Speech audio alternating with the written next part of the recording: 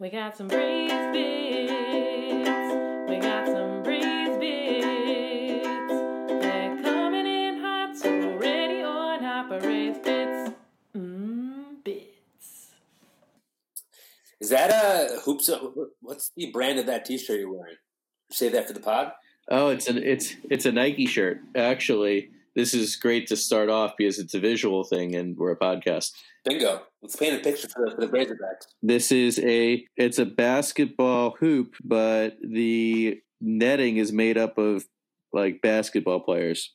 So there's like people dribbling, people shooting. That's very cool. Nothing but net. People dunking. Nobody boxing out, I've noticed, which is upsetting to me because that's probably the number one skill in basketball. Whole lot of offense. What is the net? The net is all about offense. No, that's where you're wrong. The net's all about defense. You don't want anyone to get in that net. Not the Brooklyn Nets. They play no D. They play a lot of D. I think I've said this on the pod. I actually had. Well, he left. He didn't get fired. It seemed like they mutually parted ways. Atkinson. I think Kyrie and Durant axed him. Yeah, they Atkinson him and Atkinson died. Yeah, exactly. He had no more meat left for the Nets to devour. But I had him as he came to a basketball camp I went to. Nice.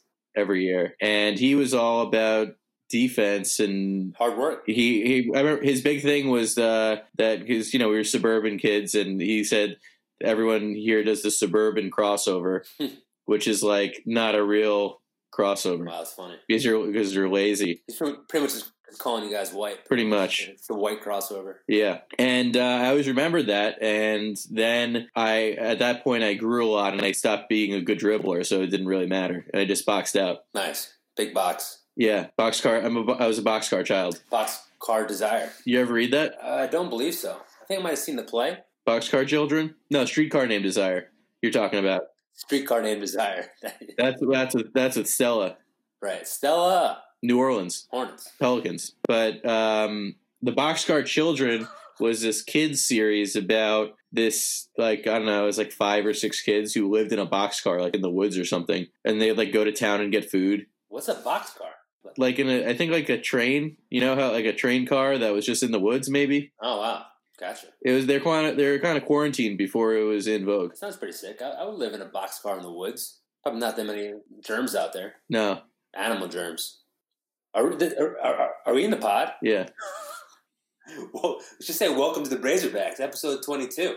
Holy moly macaroni. They know they're welcome. That was a real cold open. You haven't done a long cold open like that since the 70s. Cold Mountain Dew. I was thinking about All Sport recently. I was thinking about advertisements for the pod, and I was like, maybe we should be sponsored by All Sport. That'd be a good sponsor. Do you like drinking carbonated drinks after you work out? Then you're gonna like All Sport.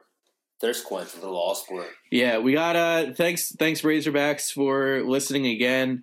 I've heard we've had some good feedback lately. We've been cooking a nice flame. First, we got to give a happy birthday shout out. Huge happy birthday shout out to one of the top Razorbacks, if not the biggest Razorback of all time, Maddie Schneck. Yeah, the Corin Queen. She celebrated her birthday last Saturday. Yeah. Follow her on Instagram at Maddie Schneck. She just posted today a really good piece of toast. It's like sweet, hot honey toast.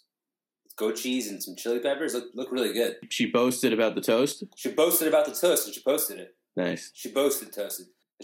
Shout out to Schneck's. She had a really good, did you see on the Braised Bits Instagram, she suggested a potential top 9 for the future, which I think would be a good one to do. Top 9 board games. Wow, I did not see that recommendation. That's a good one. I can mess with that. Yeah, I think we could roll the die on that. I'm down. Send me to jail first. Go straight to jail. You're already monopolizing this top 9, and I don't like it. That's on me. Yahtzee. Jeez Louise. Is that considered a board game? Yeah, why not? It's up to the chef's interpretation, as it always is. Always is. We had some interesting feedback on the top 9. That was a good one, top 9 desserts, I think. It's very strong. We had some nice feedback on my end.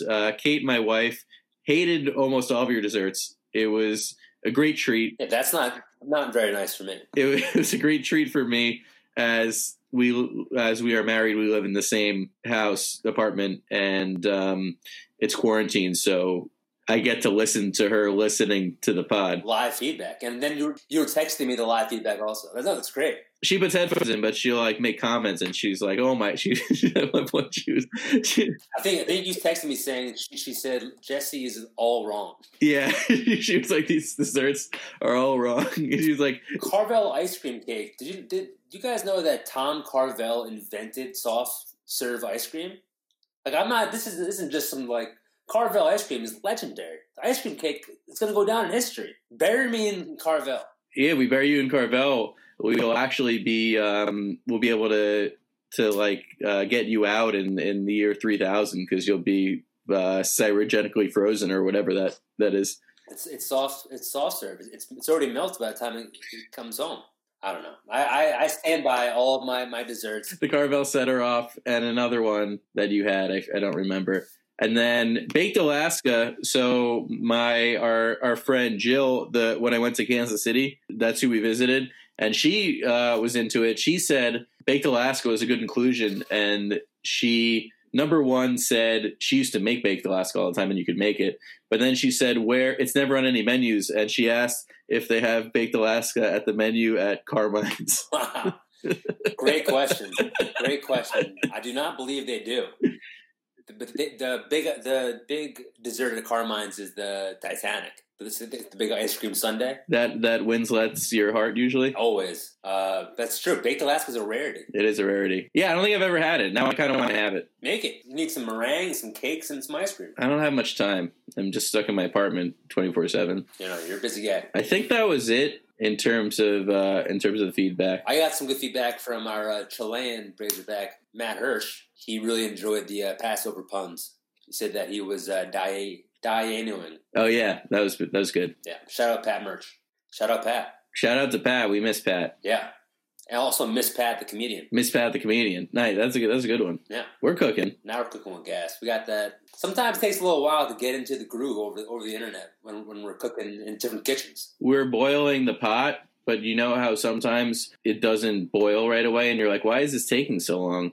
But it's getting there. Yeah, it's getting there. The flame's a little low. We're going to boil. I boiled sausages today. Boiled them? Really? I did this method where if you're cooking sausages not on a grill, a Bear Grylls, a method that I learned from the internet is that you boil a pot of water, you put the sausages in, and then you put it on a pan. I've had boiled hot dogs, obviously. I've never had a boiled sausage. You Susan boil the sausages, and then you put it on the pan. So have you ever tried to cook sausage just like on a pan? Absolutely. And it burns, but it's not cooked in the middle. Yeah, that's why I slice and dice them, but it's still not perfect. It's kind of a Hindenburg that way though, because you don't get the juices. Yeah, right. How's the boiled sauce? It's great because you get it cooks fully, and then you could cook it on the pan, and you could get that nice crunch on the outside, but it's nice and cooked on the inside.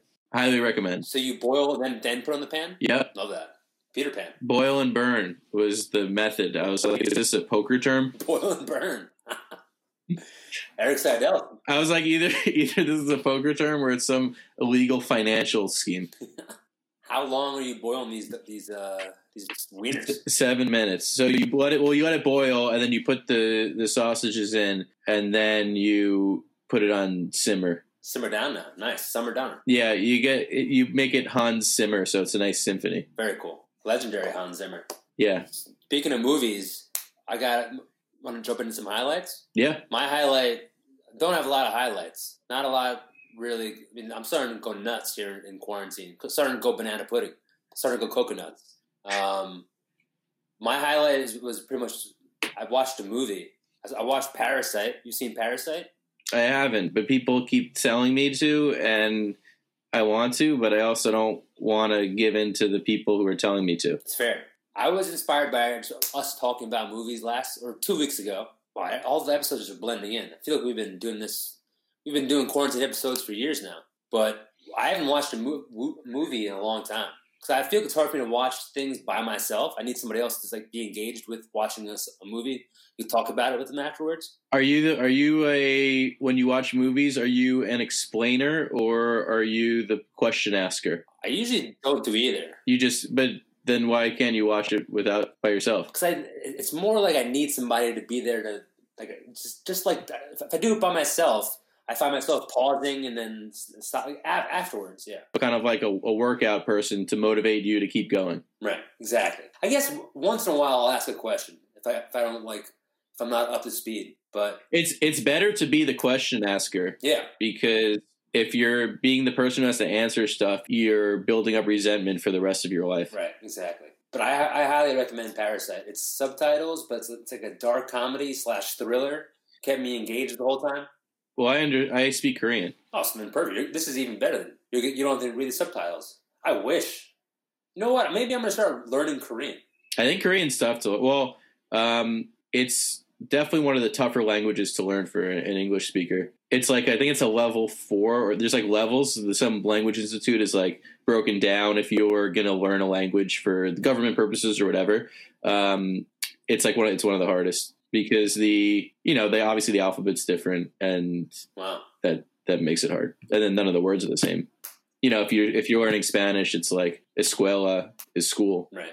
I know Spanish, so if you know Spanish, you know Korean? Is that what you're saying? Yeah, why not? Parasite was very good. Highly recommended. I feel like you would like it. That's what people keep telling me, and I'm like, you don't know me. That's going to push you away.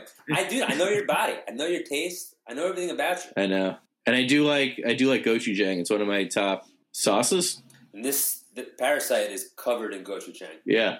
And the other highlight for me was just all the last episode. I was getting a lot of packages. I was getting a lot of things sent to my house. Yeah, you were. And most of those packages was like Passover treats and sweets and candies and matzah. You got any highlights? Yeah, I got a good one. Well, it's not good, but relatively, it's nice. So on the ceiling of our bathroom, it's not perfect.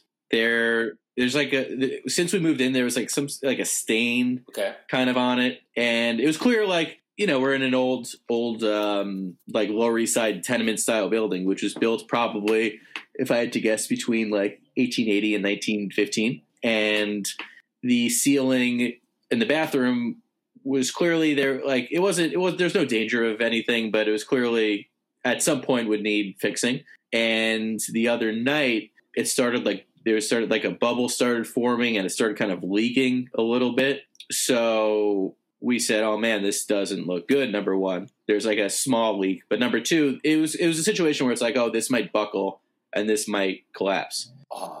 And that would be a problem because you don't want to live with a collapsed ceiling in your bathroom. No, especially if you're in the housing market. In the housing market? Yeah, like the ceiling burst. That was over my head. Same. I'm not sure that really held up. I was just thinking about bursting bubbles. It was above the fray for me. I think it was a bubble. You ever watch SpongeBob? SpongeBob SquareLance? Remember the dirty bubble? Oh, I do remember the dirty bubble. Yeah, it was a villain that Mermaid Man and Barnacle had to fight. The dirty bubble. Yeah, so the dirty bubble was like in our bathroom, and I was like, oh man, it was Saturday night too. So I was like, number one, we've been in this building for not yet a year. It'll be a year and 2 months. We moved in July or last June. So the way the building's set up, like we've never like contacted anyone. We've never had a problem. So we've never contacted anyone. There's a phone number for the super in like the downstairs, but we've never seen the super. We didn't know anything. And I had a bad feeling. I was like, we're never going to get in touch with anyone. This is going to fall through. And what are we going to do? We're in quarantine and we might have a ceiling that's going to collapse. The next morning, thankfully, it got a little bit better. I think what happened, we think it was their sink or maybe their toilet or something. But we thought maybe they took a shower and we took a shower at the same time, or they left something on for a long time. That's why it got a little bit better the next day. No burst? No burst. Don't burst? Nice. I was going to say, I don't know, Garrison burst. Nice. So another thing is the neighbors upstairs, we didn't know who they were. And it's weird now because you don't want to knock on someone's door because it's coronavirus. You don't want to like give them coronavirus or I didn't know how to interact. So I wrote a note and I took a picture and I put it under their door explaining the situation. And they obviously didn't know. So together, basically the both of us were like, all right, we'll talk to the super and we'll figure it out. And I texted the super on Monday and he got back right away. He showed up like 2 hours later and he went up there and he like temporarily fixed the situation. And then when all of this coronavirus stuff dies down, he said he's going to come and like fix our ceiling. So, I mean, just the expectation of living in rented apartments is that you're never going to get anything fixed ever, and everything's going to be a nightmare. But this was the most seamless Grubhub situation possible, and it was so refreshing given the disaster situation of everything else. Right. But did he tell you why there was a bubble? Because I went on vacation in my last apartment in Manhattan, and I came home to my ceiling in my bathroom collapsed from like a bubble. And like there was cement everywhere. My bathroom was like unusable. I had like the opposite experience. He said there was a pipe that was like leaking that he fixed, and he said something with their toilet that he fixed. And he said he said if in the next few days it gets worse, to definitely let him know. But otherwise, he'll come back and fix it when it's all done. Right. So you guys are on the ball, on the Lonzo ball. You're skeptical, but I'm. I would just keep an eye on that bubble. Yeah, we're keeping an eye.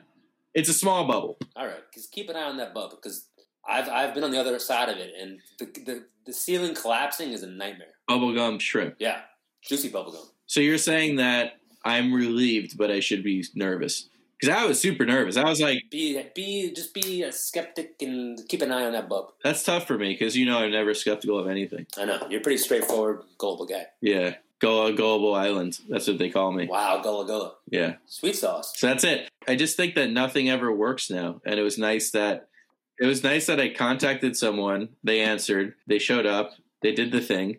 And that's all that happened. It never happens anymore. When does anyone do anything that they're supposed to do? It's good that now you know that the super's responsive. Or when do things work the way they're supposed to work? That's the thing. Nothing ever works. Never. Not in a long time. You know what always works? This podcast always works. The Razorbacs always work. It ain't easy, but it is cheesy. Speaking of cheese, speaking of food, we have another fiery top 9. This top 9 was referred by another Razorback. I wouldn't say a top Razorback. I would say another. He's not an enemy of the pod, but he's definitely. How do I describe it? His name speaks for itself. His name is Whack Goldberg. And he recommended we do top 9 things we miss about restaurants. Would you say he's a pod skeptic? He's a Razorback. I guess we call him a pod skeptic. He's like a Razorback who, like, if top Razorbacks are at the arena cheering on like really intensely, he's not going to show up at the arena. He'll just watch on TV. Yeah, absolutely. Him and Eric Seidel are kind of in the same boat a little bit. Well, Seidel's a nemesis. Are you saying Wax a nemesis? No, but I mean, he did write that review calling me a shoulderless lesbian. Yeah, but is he going to be able to shoulder a designation as a nemesis? I don't know. No, I wouldn't give that to him yet. No, he's not a nemesis. He's definitely improved the pod. He's given us the 3-3-3 format for the top 9s. He's given us the top 9. His name is Whack. I think he pokes in podcasts. Yes, exactly. Yeah, so he recommended, I think, a nice one. Top 9 things we miss about restaurants. Yeah, this is right up our alley. As you said, but I interrupted you for like 3 minutes. No interruptions. It's all Gucci. Yeah, you want to dive in? Do 3-3-3? Top 9 things about restaurants. If you're listening in the future, it's coronavirus times right now, so we haven't been to restaurants. Yeah, let's dive in 3-3-3. A little bit of so restaurants obviously are really hurt by this. No, undoubtedly. I think it's going to be doubly tough for restaurants. I think people might be more reluctant to go to restaurants as frequently as they had been because, number one, people are now more used to eating at home, and number two, people are learning to cook better. So especially in New York City, I don't know if you could really say for other places, but there had long been a dependency on restaurants to eat. I mean, so many people I know never cook. Some don't know how to cook and just either order or go out to eat all the time. Right. But now people are cooking and they're absolutely. I think overall, when we're able to go back out, I think the first month or so, there's gonna be a surge of people going back to restaurants. But then I think over a period of time, everyone's not gonna go as frequently to restaurants and kind of make it more about special events. Yeah, I think there's definitely going to be a surge Aurier in the beginning, but it's tough because someone like me, I love restaurants. I love It's one of the best businesses, I think, out there. Yeah, I'm gonna help with the Serge Ibaka. In terms of what restaurants provide and the statements they make about the human condition, I think it's tough to find a more serviceable business. They're feeding you, which is essential. Generally, they're reflecting some sort of sense of creativity and triumph of the human spirit with like an inventive dish or an atmosphere or an ambiance. And they're kind of, I don't need to do this, but you know what I'm saying. I think they're like restaurants, in a sense. I think restaurants and the idea of restaurants are a lot more valuable to humanity than most other businesses. Absolutely, 100%. I think that's why this top 9 is special. But at the same time, it's like, well, if you have those ambulances. It's tough. It's not great. I know. And my window's closed too. Those are just loud. Yeah. But at the same time, like I know, I'm cooking so much more and getting better at cooking. So I might be more prone to cooking. It's tough, but it's also a thing going to make me at least appreciate, once we can go back to restaurants, and appreciate the experience even more. But I'm definitely going to be cooking more, because I've been cooking a whole lot more during this time than ever in my life. Cooking hot. Cooking them hot. Cooking them fresh. I got a nice top 9. Has this been in the podcast the whole time? Has this been the podcast? I feel like my oven hasn't turned on. I thought it turned on, but it didn't turn on. It's a phantom oven. It's all good. I mean, I'm at a source. I'm freaking out. Don't freak out. All right. You're preheating. We're all hot. We're cooking. We're into it. All right. I won't freak out. I mean, I would also really enjoy a Lance freak out in the pod. I think that'd be good for content. But we'll see what happens. You want to go first? No. All right, number 9. I'm interested to see how many things we have in common here. Number 9, pretty. I think a lot of people are going to see this coming. For me, at least, is the bread basket with butter / olive oil. I got to love me a bread basket. It's my bread and butter. I think it's literally my bread and butter. And like, there's no other. Like, when I'm cooking for myself, if I'm going to a friend's place for dinner, or if you're not going to a restaurant, it's very rare to have like a warm, fresh bread basket just put down before you eat a meal. I go nuts for it. I think I prefer olive oil and like balsamic, dipping that bread in there, and nothing better than a warm bread basket. And then, you know what? Get greedy. Ask for a second refill. Take that bread basket in a doggy bag. Take it home. Absolutely. Could I just share quickly my number 9? Please. So it's bread basket. No way. No way. Yeah. Bread basket / seeing if you get butter or olive oil with the bread. We're 1 for 1 right now. This is unbelievable. Because I think it could be, as it starts off the experience of a restaurant. Exactly. As it should be number 9. One thing I love about a bread basket is seeing if you're getting butter or olive oil. You kind of generally know based on the type of restaurant you're going to. But I think a real victim of the coronavirus is the butter packets.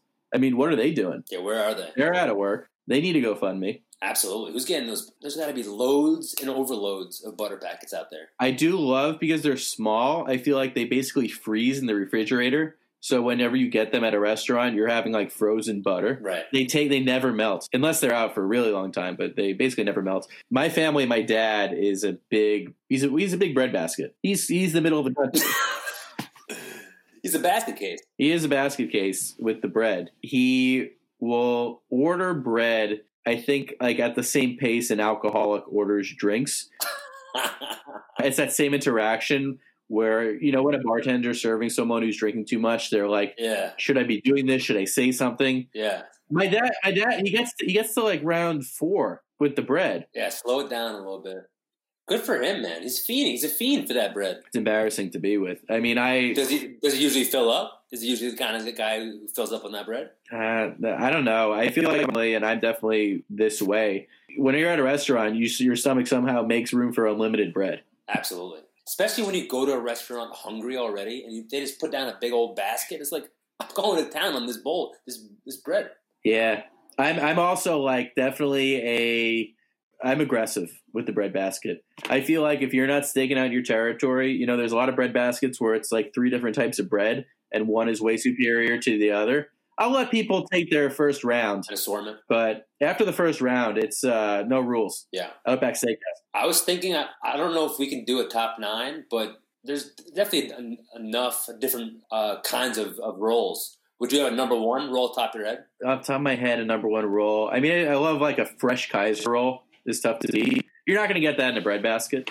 Oh, but It's possible. Not a Kaiser roll. Probably not. No. no, not a Maison Kaiser roll.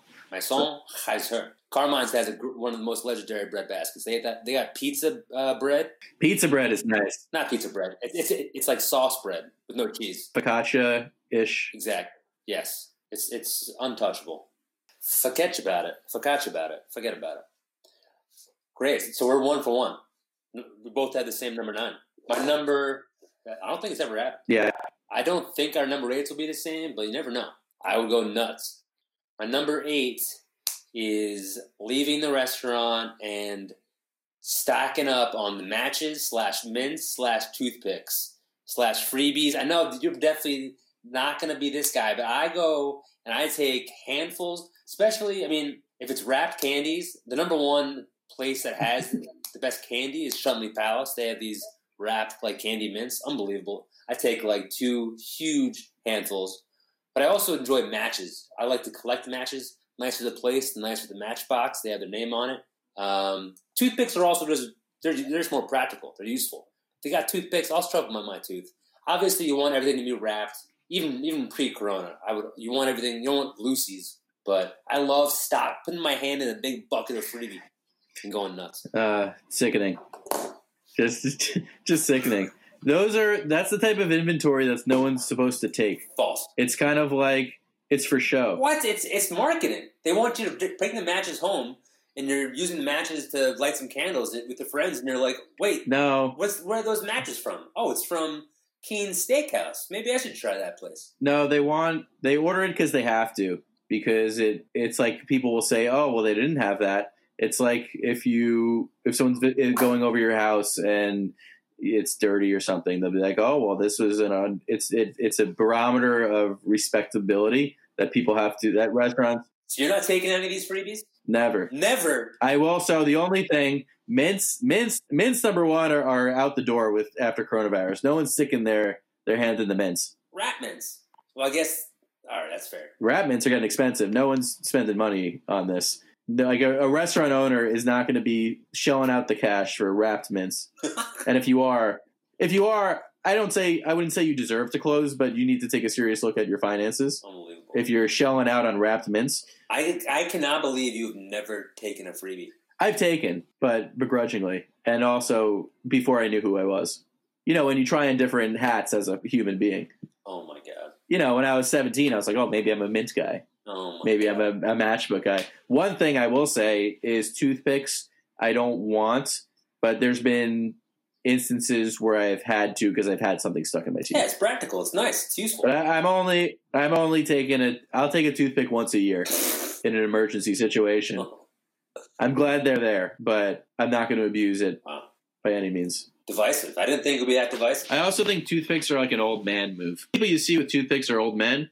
So I'm not against being an old man, but I just know the more frequently I have toothpicks, the less years I've got. Sure, that's fair. I would just say overall for these freebies, especially like the matches, because they'll have the name on it, it's more like to remember the experience. If you had a great meal, you can throw a couple matches in your pocket, and then I like to collect matches, and it's like, oh, remember this great meal I had?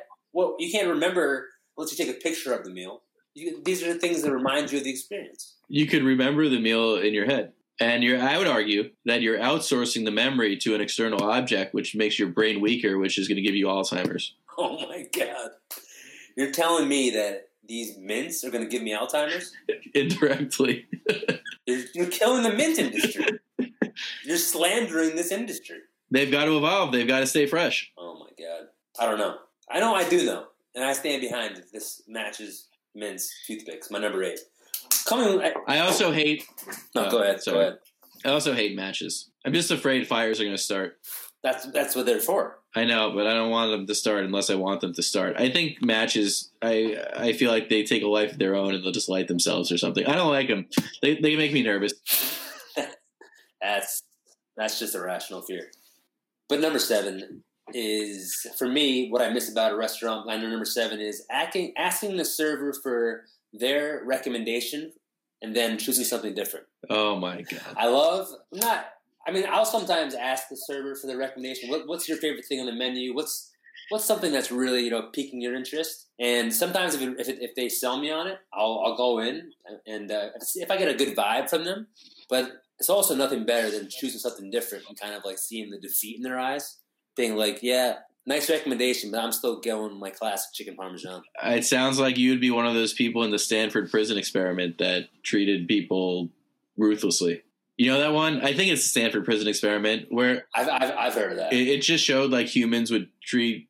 I don't know what it is. We could look it up on the internet, but basically, I think that's borderline abusive behavior. I usually don't do that. Overall, I like just asking the server for the recommendation. My dad will do. Well, it depends the way you do it, but my dad will do it in a way where he's trying to almost measure the the limits of the waiter, and he'll be like, "What do you think of this or this?" And then he's judging so hard based on the answer, and he's almost like not even taking account into the answer. He just kind of wants to see what the waiter says. Exactly. And then the waiter's recommendation almost has no impact on what he'll end up deciding, unless there's a morsel of information that's useful to him, like if something's too creamy. Right.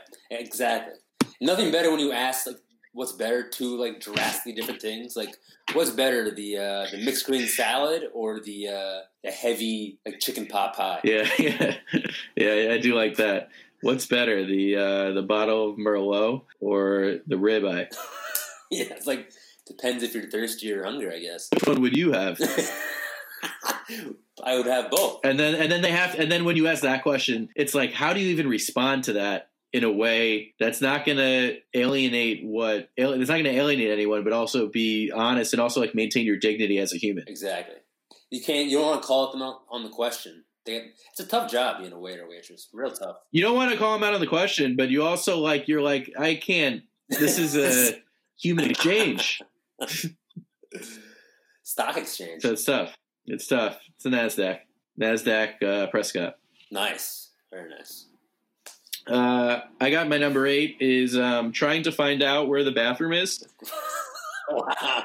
I love going to a restaurant that I've never been in, and I usually kind of usually when I go into a restaurant now, I kind of scope it out, in case there's some sort of emergency. You always got to be aware of where you are. Emergency bathroom situation? No, I just liken myself to like being in the mob in the 50s. It's you never know where someone might try to whack you. You just got to be aware of the surroundings.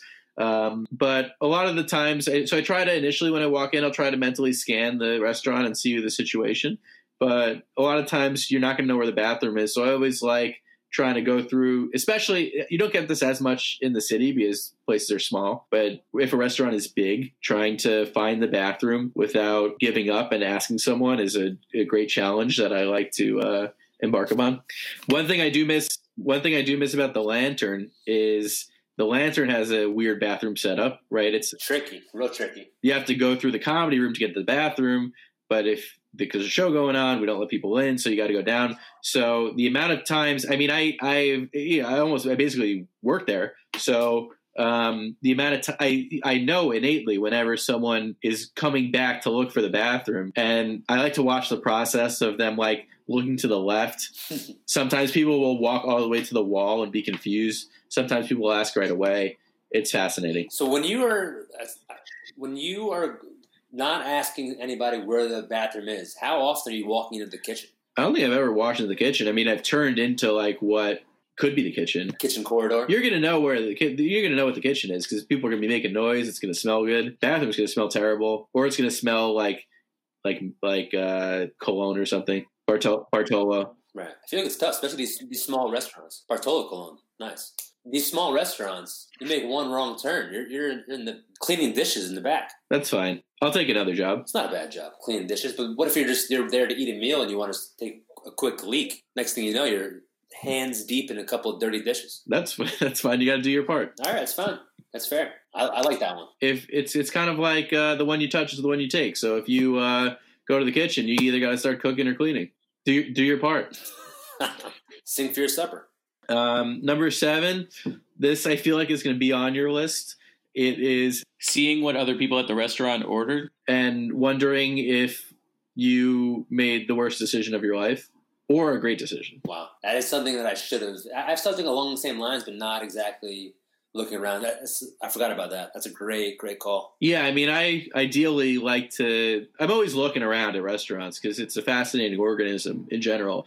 And one thing I try to do is just scout the dishes. If I don't know if I've never been to the place, see what looks good, see what other people are getting. If something's really popular, and I think breakfast. This is important. If you're ordering something like pancakes, I think are a really hit or miss situation. Where certain places you're going to get nice, fluffy, amazing-looking, gigantic pancakes. Sometimes they're going to be QAB.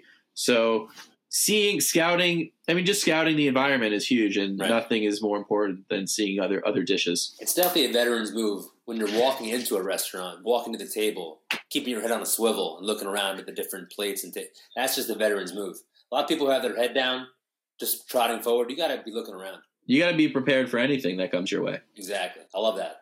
That's a great one. The worst is when you're between two things. Between two ferns. And you don't ask between two ferns. And you don't ask the waiter for the recommendation? You don't ask the waiter for recommendation, and then you order one thing, and then you see the other thing come out. It looks so much better. And it was clearly the thing to get. That really, especially if it's at your table, someone can get a better order than you.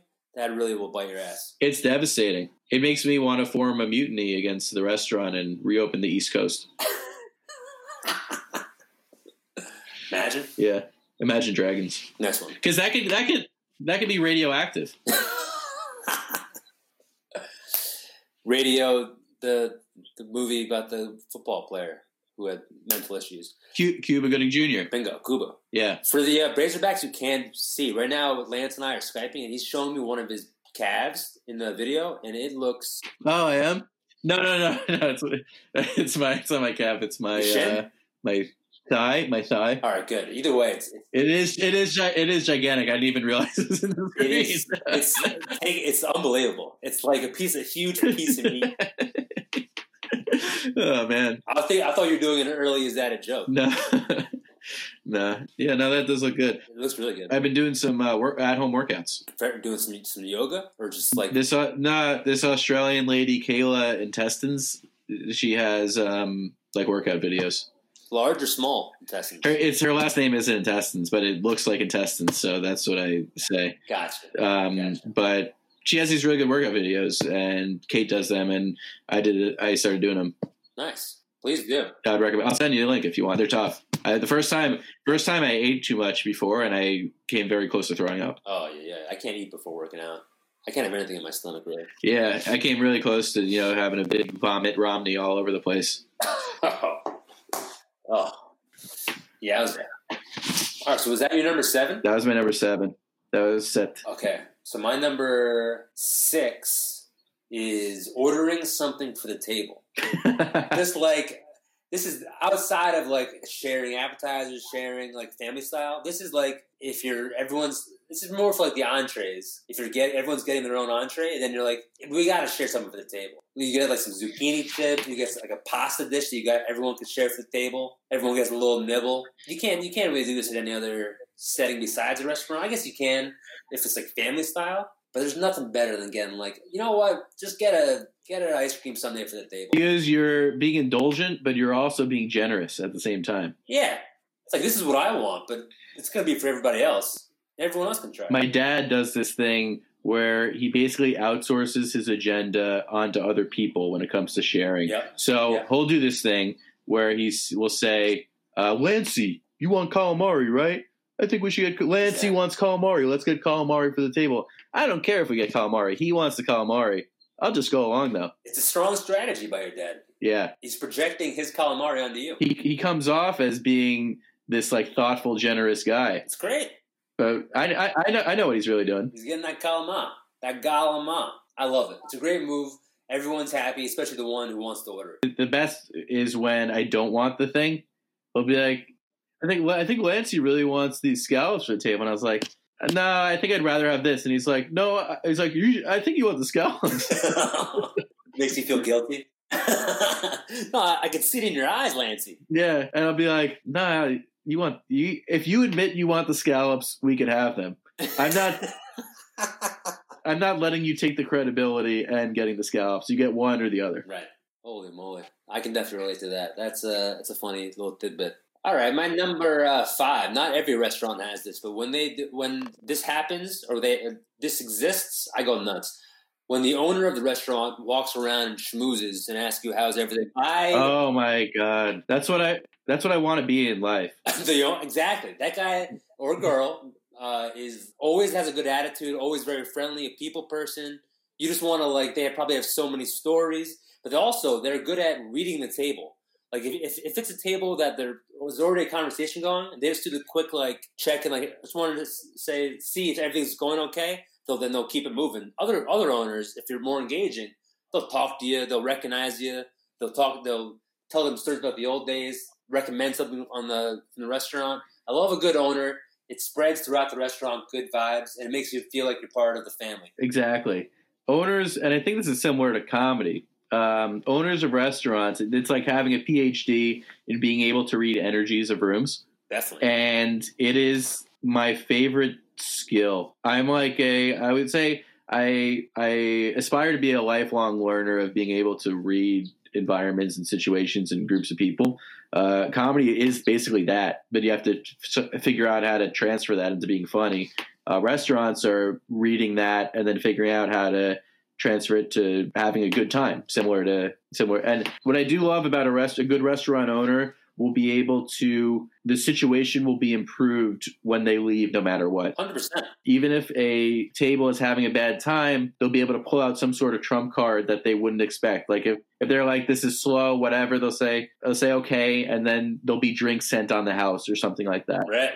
They're a problem solver. Either they're going to it's not an easy job. They're either coming to reaffirm positive vibes, or they got to come in and save the day. And it's all right, what crazy challenge do I have today that I have to figure out? Right. It's fun. It's amazing. I really miss that. Obviously there's so many things to miss about life. But we're kind of, this is like being in purgatory. But I do miss that just general interactions of seeing how people are at restaurants where they just let their guard down and are bad people. Absolutely. And then seeing the other side of being, if you're in the service side, how to deal with that. At comedy shows, just exactly. Having to deal with awful people. I actually kind of find it enjoyable in a way because it's a challenge. It's how do I get this situation to leave having a good time, or how do these people get through life behaving like this, and how can I subtly suggest that they're they're diabolical humans.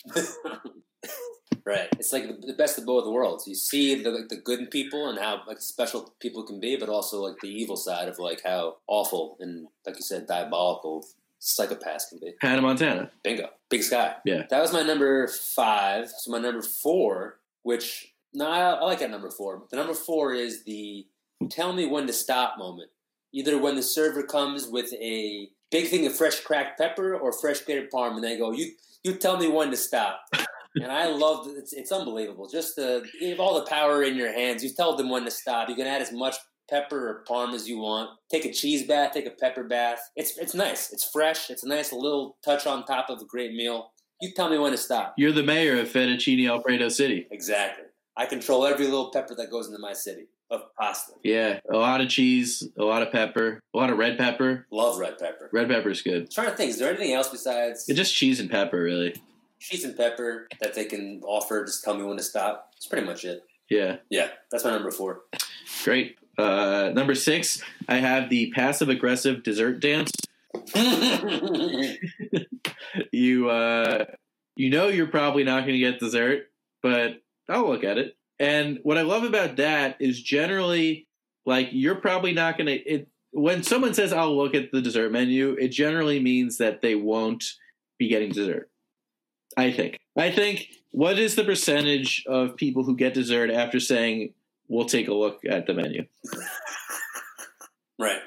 That's why it's probably a low percentage. That's why the best restaurants, they don't have a menu. The waiter's like, well, we don't have a menu, but I can tell you what we have. So then you're really put on the spot. It's a power move. I do love that. Yeah. Yeah. It's I'm going to tell you, then you got to decide, because I'm standing here while you guys take this in. And they could sell with words. They could, exactly. Kind of subtly figure out, again, reading the situation, trying to hone in on what on number one, who has the power in the dessert ordering. And like, if you're a couple, generally, based on, I mean, there's a lot of different factors, right? It could be someone's birthday, or it could be someone, like, it might be someone's thing more than the other person's thing. Or dessert might be more one person's domain than the other person's domain. Sure. So as a waiter, you got to figure out who you're doing the sales pitch to.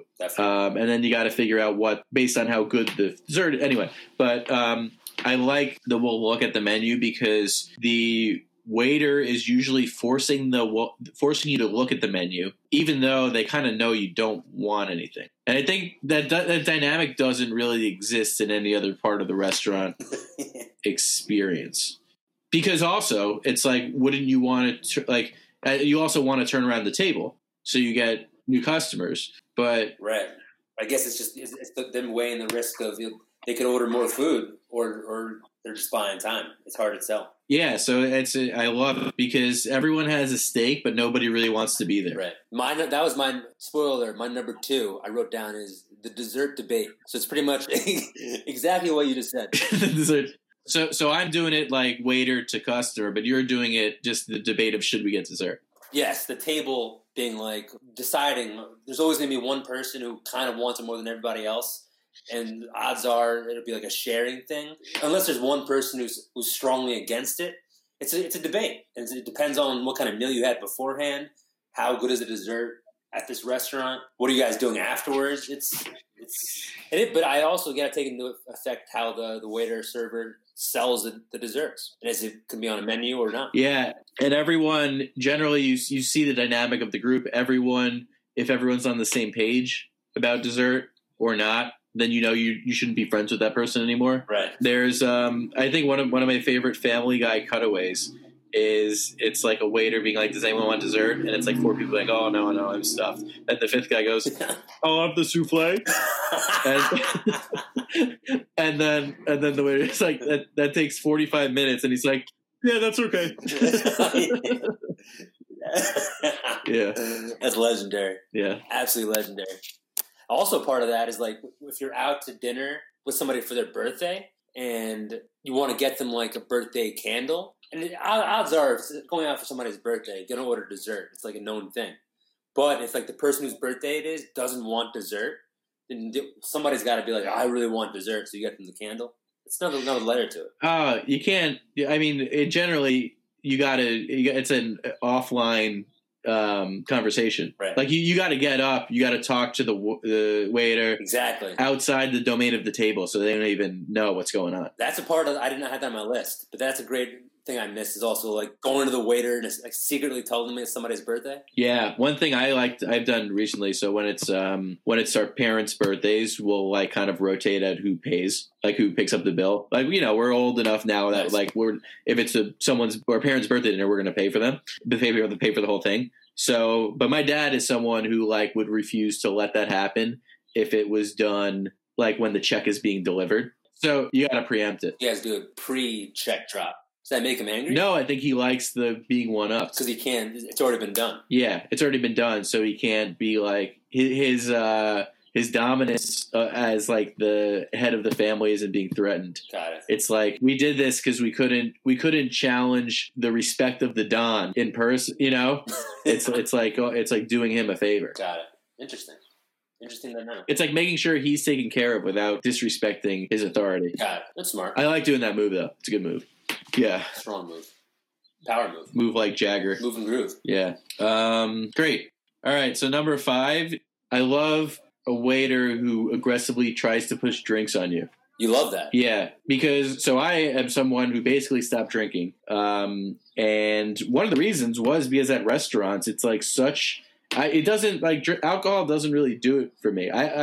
Food is way more important in terms of things I can enjoy.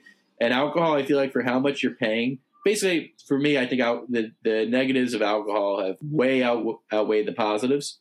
So I love how at certain restaurants, you're aggressively being forced to drink because the markup's huge and people spend so much on alcohol that you're going to be making a lot more money. And I love like having to combat that situation, but also not being on their bad side. Will you get one drink of alcohol and then you like the fact of like telling them no after the first?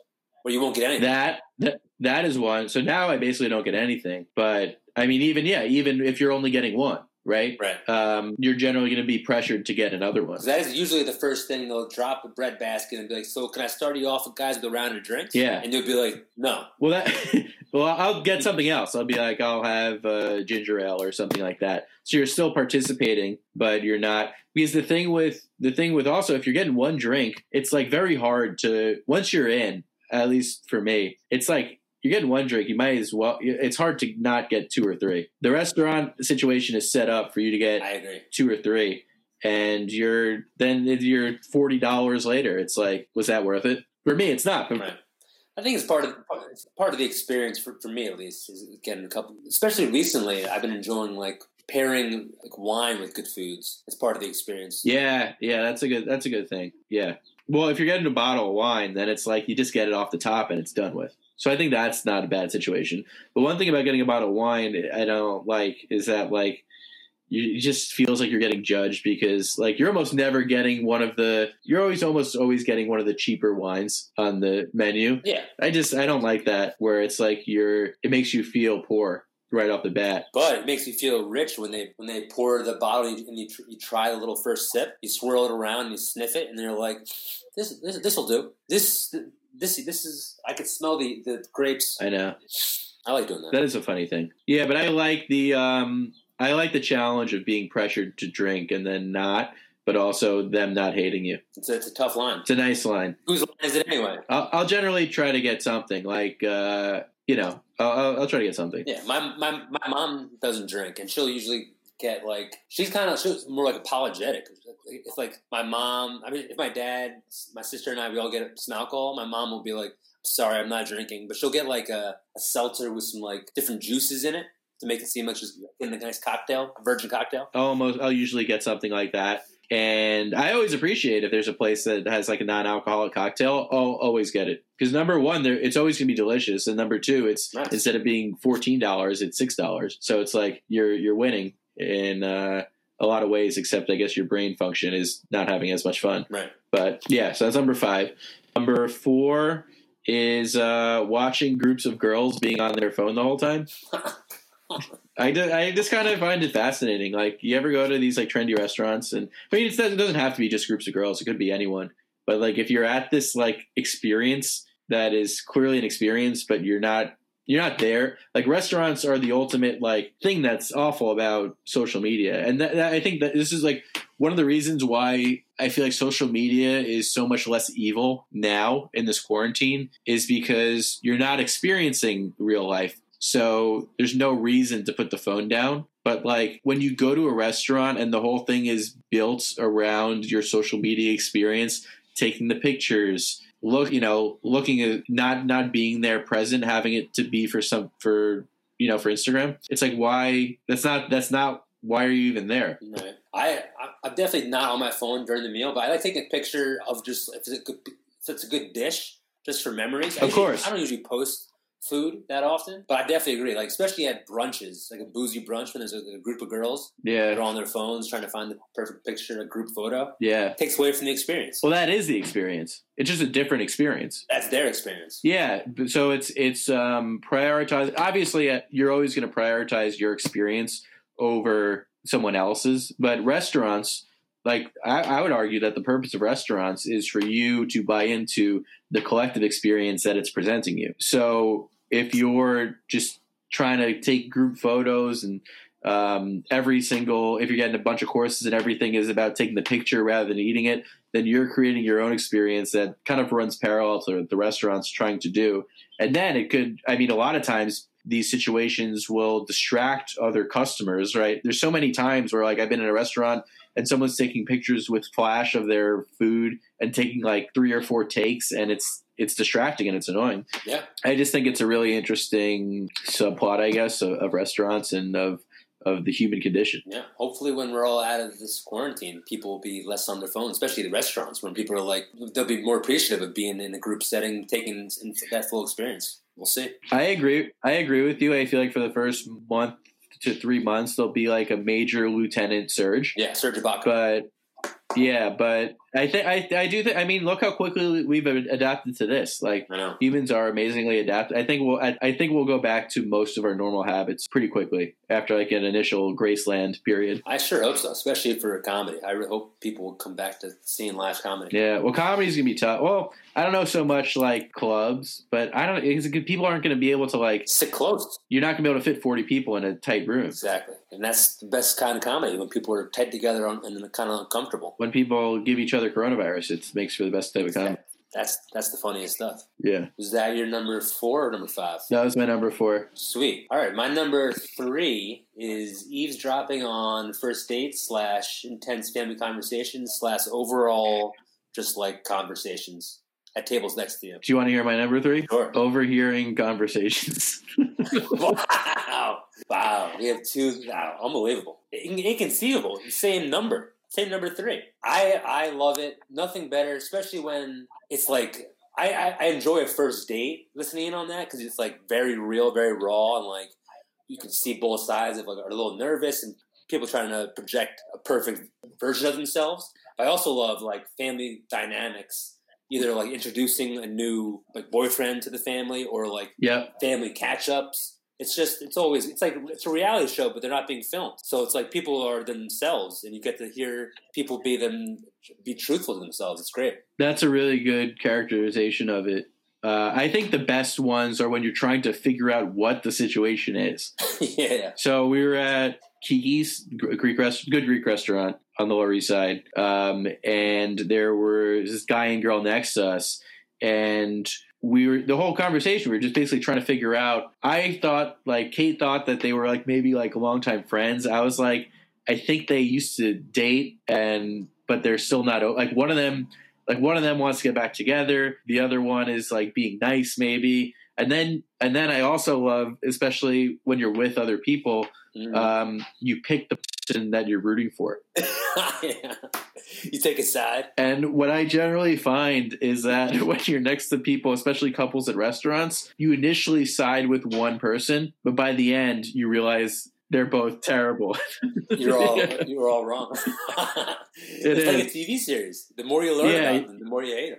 Or like you got to learn the full story. I remember there was this. I think it was on the subway. Actually, I don't think it was at a restaurant, but it was like maybe a couple that had been dating for a few months or a year, whatever. Not super long, but had been like clearly they were dating. And the girl was like, it was around July 4th, and she said something about like going to see the fireworks. And the guy made like a pretty mean comment about her always being late to things. And I was like, that's that's kind of mean, and you're a dick, and she is better than you, and she should leave you. But then, like, this was 2 or 3 minutes later, he said something about, like, he was looking for a new job just because he, like, wasn't, he was, like, really crushing him, and she was texting. Nothing better. I was like, oh, you guys are perfect for each other. They're a perfect match. Yeah. I mean, doing this at restaurants is the best, but the best version of eavesdropping I've found is going to coffee shops alone. And the best eavesdrop session I've had alone was at a Starbucks, and a father was there with his son who went to NYU, and they were both Hasidic. And the son was trying to like explain that he wanted to like not be Orthodox anymore. And it was the most fascinating debate I've ever listened to. And most like just like there was crying, they're making jokes. It was like. And I was literally like right next to them. It was unbelievable. Like furiously scribbling down notes, like, calling your agent. I got a great idea. I had the story. Yeah, it was so real. It was like I could see, but like obviously, like it's very painful to listen to. The son was trying to explain like he wants to have a social life. All of his like college friends are drinking and partying, and like he wants to use the internet. It was just very fascinating. Yeah, I did initially think you said acidic, not Hasidic. You said acidic, and I was like, he wants to change his level on the pH scale. Yeah, he wanted some more acidity in his diet. Yeah, that's got to be a wild one. Job interviews are interesting at coffee shops. Yes. I don't understand, and I think we've talked about this. I think on the pod, like. I'm always hyper aware. I always know if someone next to me is listening. We talked about this on the subways. And I'm gonna change the tenor of my conversation to respect the communal space. And at coffee shops, people think just because they're sitting down where they're sitting down that they got free reign, that they're going to talk about whatever. And it's like, no, you have to adapt yourself to fit into the collective energy of this space. Yeah. And it shows a lot about the kind of person. If you're able to tune out. It boggles my mind when people are just don't act like anyone's around. I'm like, don't you have any shame? It's insane. Shame. There should be shame. Seamus Finnegan. 100%. I was going to think another shame. Shame bar. You ever had a shame bar? It's just a stick of butter with sugar? Nah, but I do like Shane Battier. Nice. Love that. Shane Torres. We're cooking with gas. My number 2 is the dessert debate. We already went through it. And yeah, pretty much we went over that one. My number 1 is it's really only for like nice restaurants. It only comes out in like special restaurants, I think. Some other restaurants have them.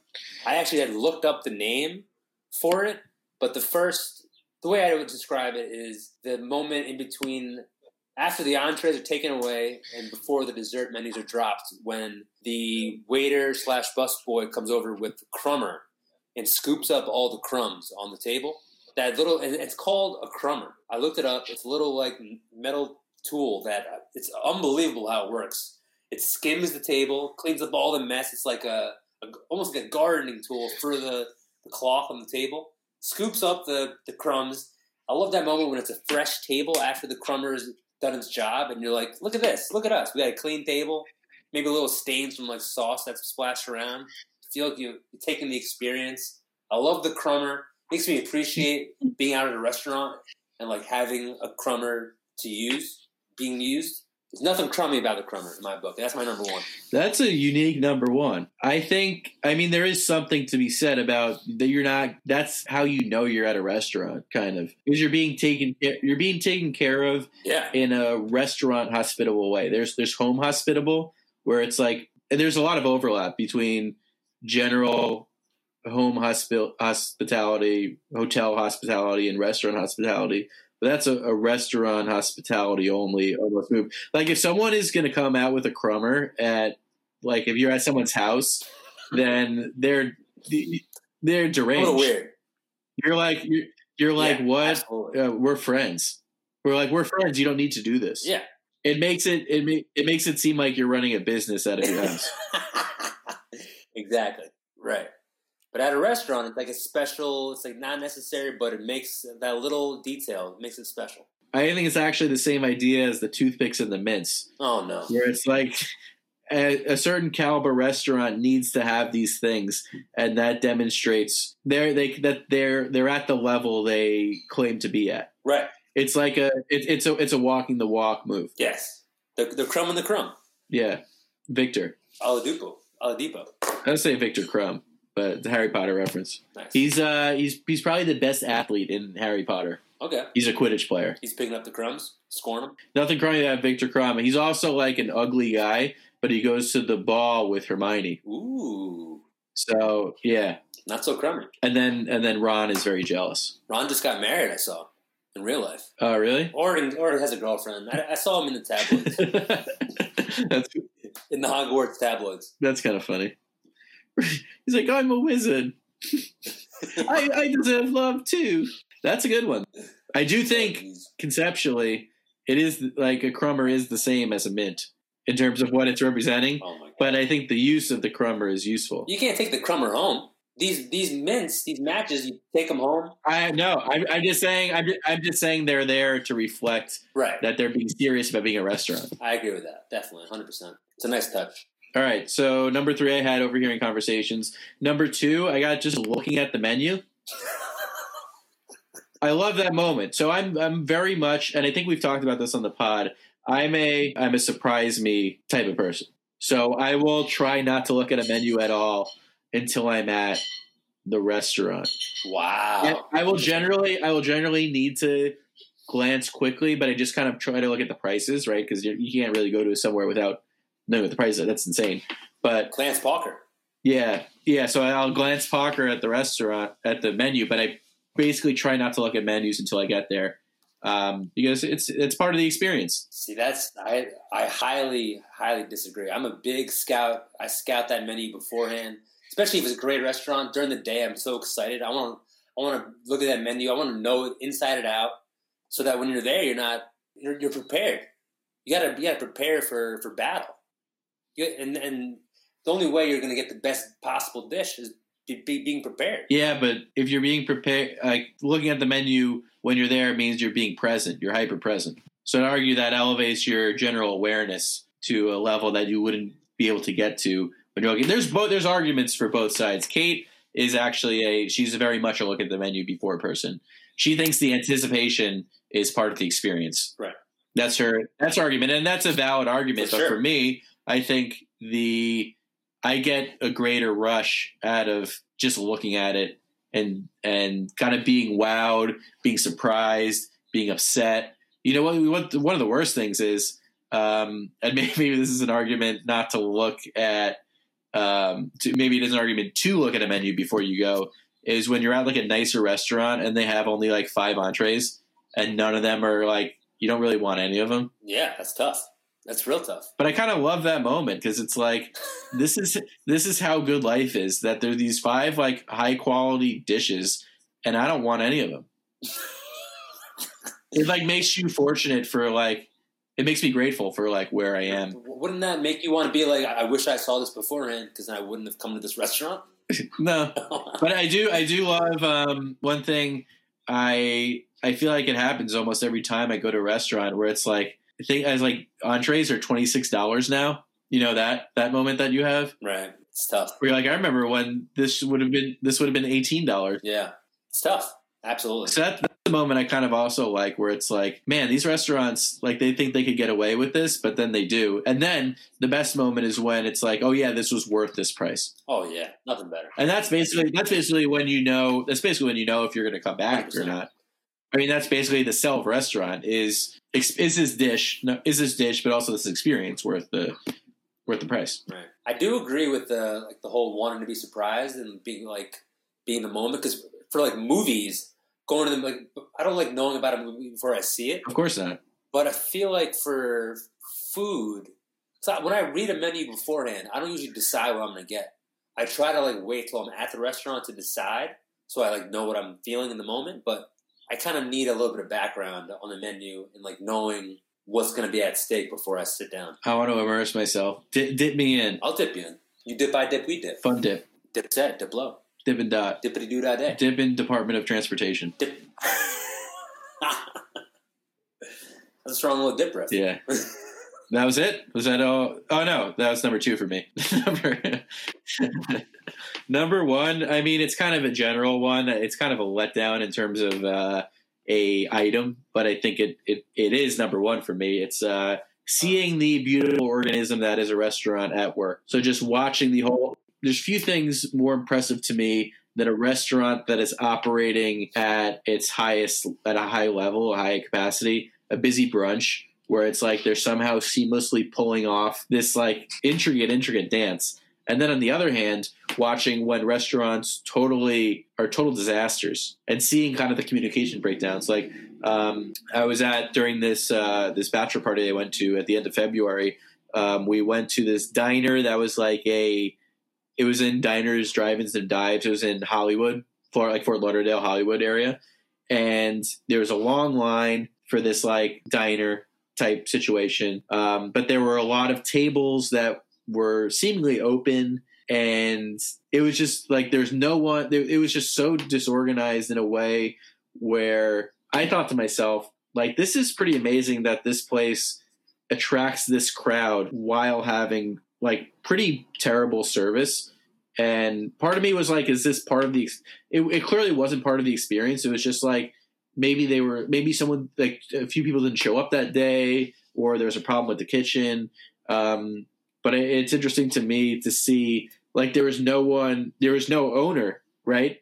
There was no owner on the floor to kind of see, okay, this needs to be there and that should be there. Right. And I like watching those breaks in action. The chaos. Yeah, I like watching the chaos. It is pretty magical when like a full restaurant that's like busy has good service on top of that. It's a pretty magical experience. Service is one of the it's like, I mean, it's always talked about how it's like one of the toughest, less like for how tough it is and like the money you make is like, I think like service jobs in general are significantly tougher than a lot of like now information economy jobs where you're paid a lot more. Oh, absolutely. I think it's one of the toughest. Yeah, they're high stress. They require you to think on your feet.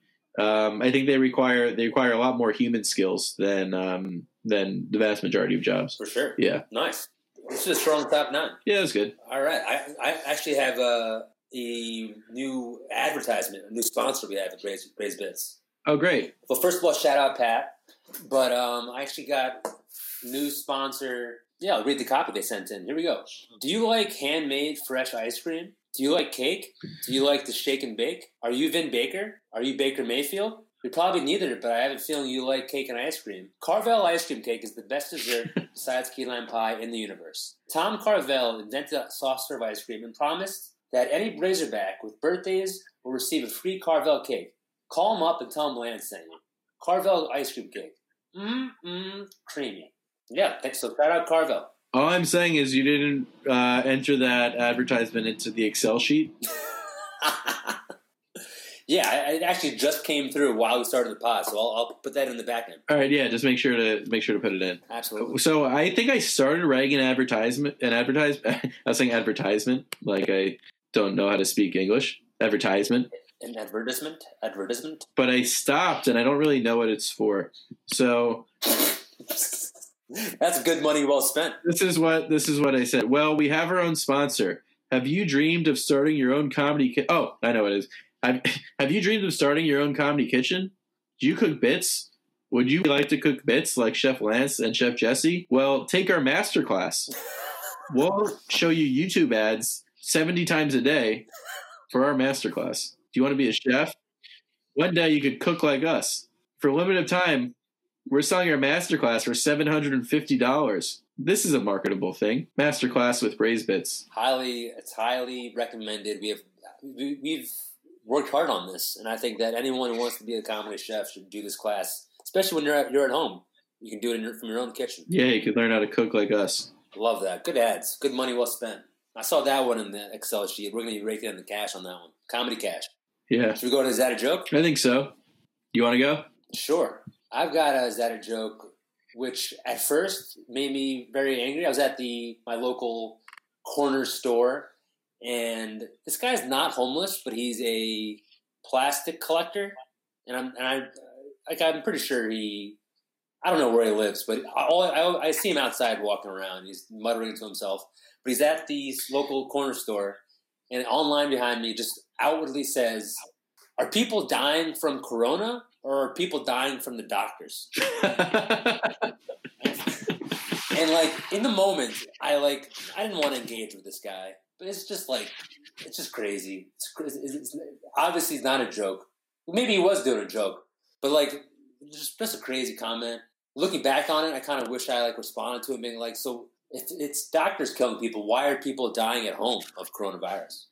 Which is it's not a fun thing to say, but it's not. People aren't just going to the hospital and dying. People are dying at home as well. Is my point of that. Yeah. No, I don't know what to say. I could try to be funny, but then it would come off as insensitive. Yeah, it's just this guy being crazy. Yeah, so that situation where it's so the guy, he's not homeless, but he collects cans. Yeah. Is there some situation with him where it's he's not... Oh, he's mentally unbalanced, for sure. Yeah, so it's tough. No one's probably listening to him. No, unfortunately I was. And all our Razorbacks now are listening. Yeah. So you're amplifying the effect. It's just crazy to me that there's so many still just people that can find a conspiracy about anything. Yeah, I know. When I was I'm never going to a barber again. I've been shaving my head, which you can't see. I have my hoodie Allen on, but now you can see. Nice trim. Nice buzz. But the last time I went was right before all this happened, and my barber was saying he was I don't know. He's the Chinese government. And I was like, are you nuts? They would want to decimate and I'm like, this is a normal guy. And he's he doesn't believe it, but he's kind of saying it. It's just exactly. It's the whole 5G conspiracy. You heard of that one? Kind of. I don't. Is it 5G has caused coronavirus? Yeah, it's nuts. It's cashews. It's pistachios. Macadamia. Alexander of Macedon. Macedonia. Yeah, that wasn't as funny. Was that a joke? It was just more I haven't had that many interactions with people to come up with that jokes. This was the craziest thing that happened to me that past week. Yeah, I was at a joke is my Instagram feed. It as of the past few days, it keeps giving me like therapy and like depression ads, and I'm like, I'm actually having an amazing time. I'm like, are you telling me something I don't know? Because I'm having an amazing time cooking and resting and potting and learning French. And are you trying to tell me that I'm deeply dissatisfied? That's funny. I would say, I mean, you're a lucky guy. Being quarantined with your wife. I know. You're lucky to have your partner with you. I know. I'm going bananas. I could use those ads. And then I got it's all ads about mindfulness, like online therapy, depression, and then ads about Montclair, New Jersey, because it clearly overheard us talk. We were talking about Montclair, New Jersey. That's spooky. Yeah. So that's all it is. Thanks. Yeah. Is that a joke? No, it's not a joke. Feels like the joke was that what I told you was my Wow. calves. Lance is now showing off his calves and his thigh. Just a big old piece of meat in my face. Real nice. Yeah, I'm gonna do QAB. I'm going for it. Jumping in. The water's scalding hot. In this case, actually, the coffee is scalding hot. I have been barely going outside. In the past week, I've gone outside twice. One on Friday afternoon for a great Trader Joe's supermarket sweep, where I bought $180 worth of groceries. Wow. That have been, lasting us a while. And then Saturday morning, I went to Essex Street Market to get some stuff that they didn't have at Trader Joe's. We get coffee, like we get like a pound of coffee, and we'll have it for a week, and then refill, and some other thing like paper towels and things like that they. So I was at the Essex Street Market, and they have Puerto Rico coffee roasters. It's a great coffee place that they roast their own beans, and you could buy coffee in bulk. So that's where I go to get my coffee, because it's like a stand. Most people will go there, they'll get a cup of coffee and they'll leave, but you could also get ground coffee or whole beans. Yeah. And this was Saturday morning. There was a line of like 7 people. There's only one person working there. It's like quarantine times, so things are slower than usual. But I couldn't believe that everybody on the line got just like a cup of coffee. Like it's like they're going there. No, they're like going there every day to get a cup of coffee. I think that's crazy. Is that crazy? It is crazy.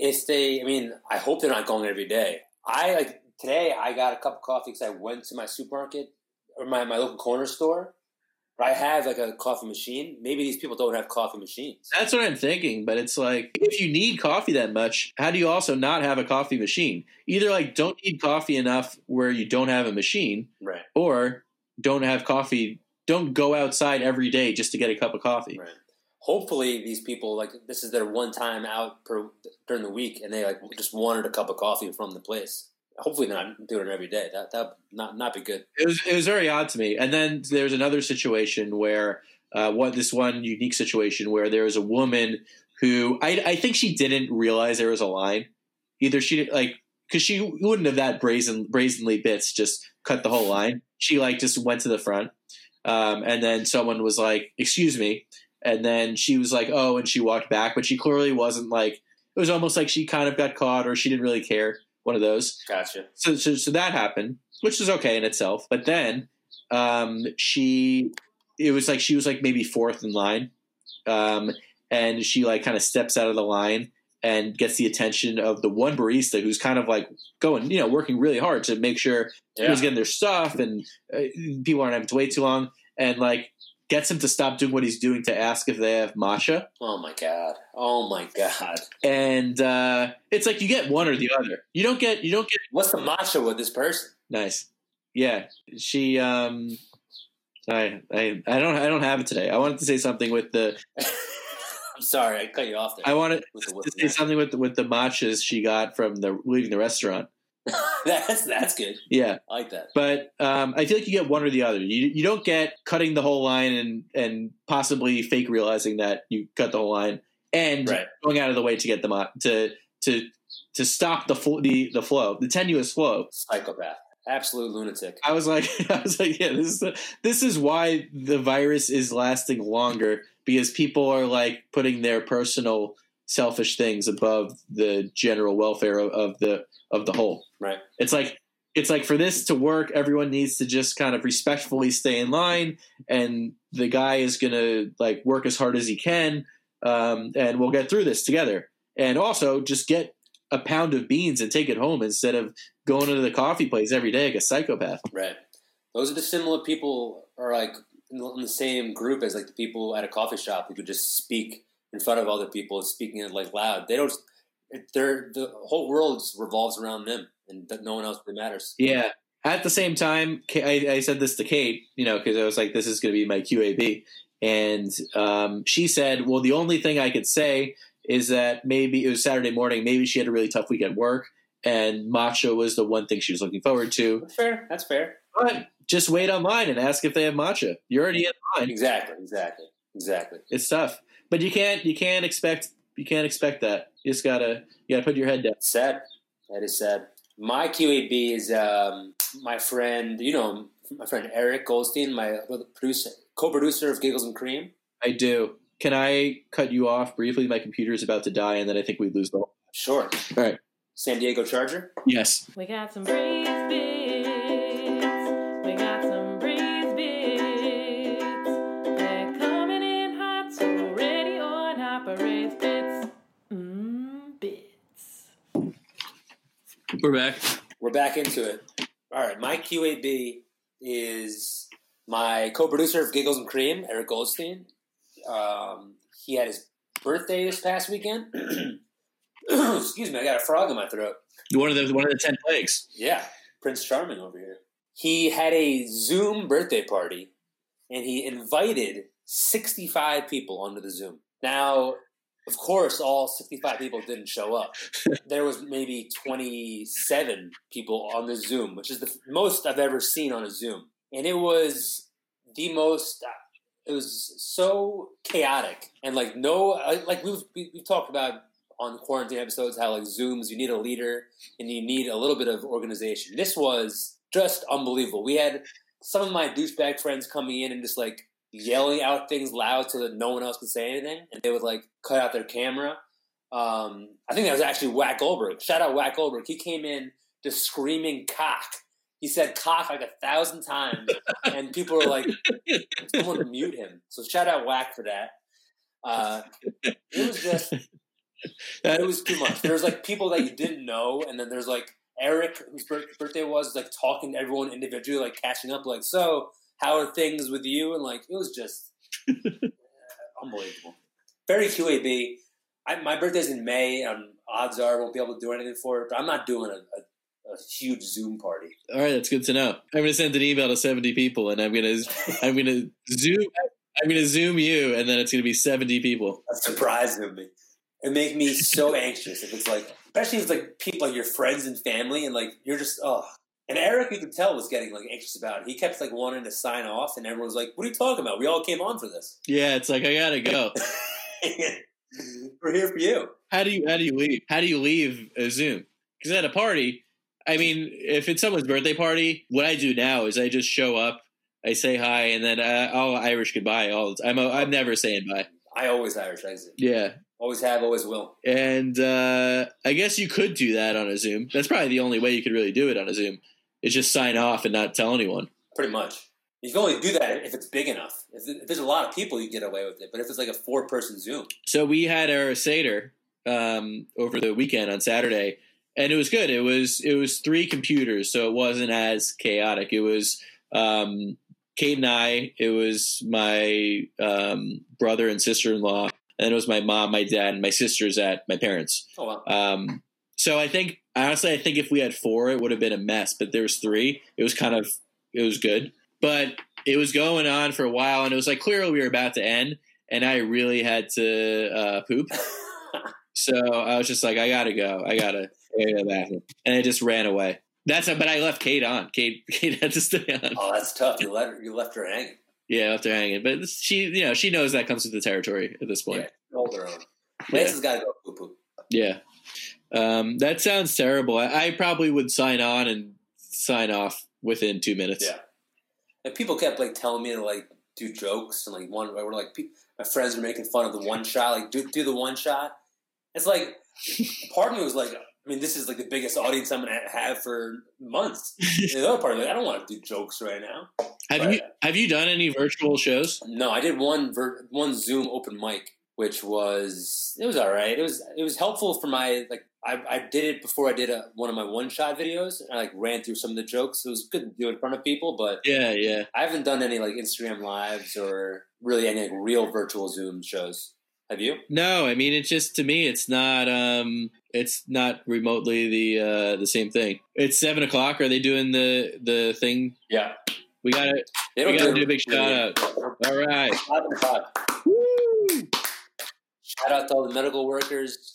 Frontline people on the front lines, unbelievable. Thank you for your service, and your guys are all superheroes. That's right, Captain Marvel. Yeah, Guardians of the Galaxy. I wish I was next to a hospital so I could clap and bang some pots and pans, but I'm not. Yeah, so we live in clapping distance. You know the big buildings that are kind of across from our apartment. Yeah, I don't know. You know, they're co-ops, and they all have like a outside area. So, and it's like a somewhat decent amount of families that live there. So a lot of times there's like kids who are like banging pots and pans, so you can really hear it. Nice. And it's nice.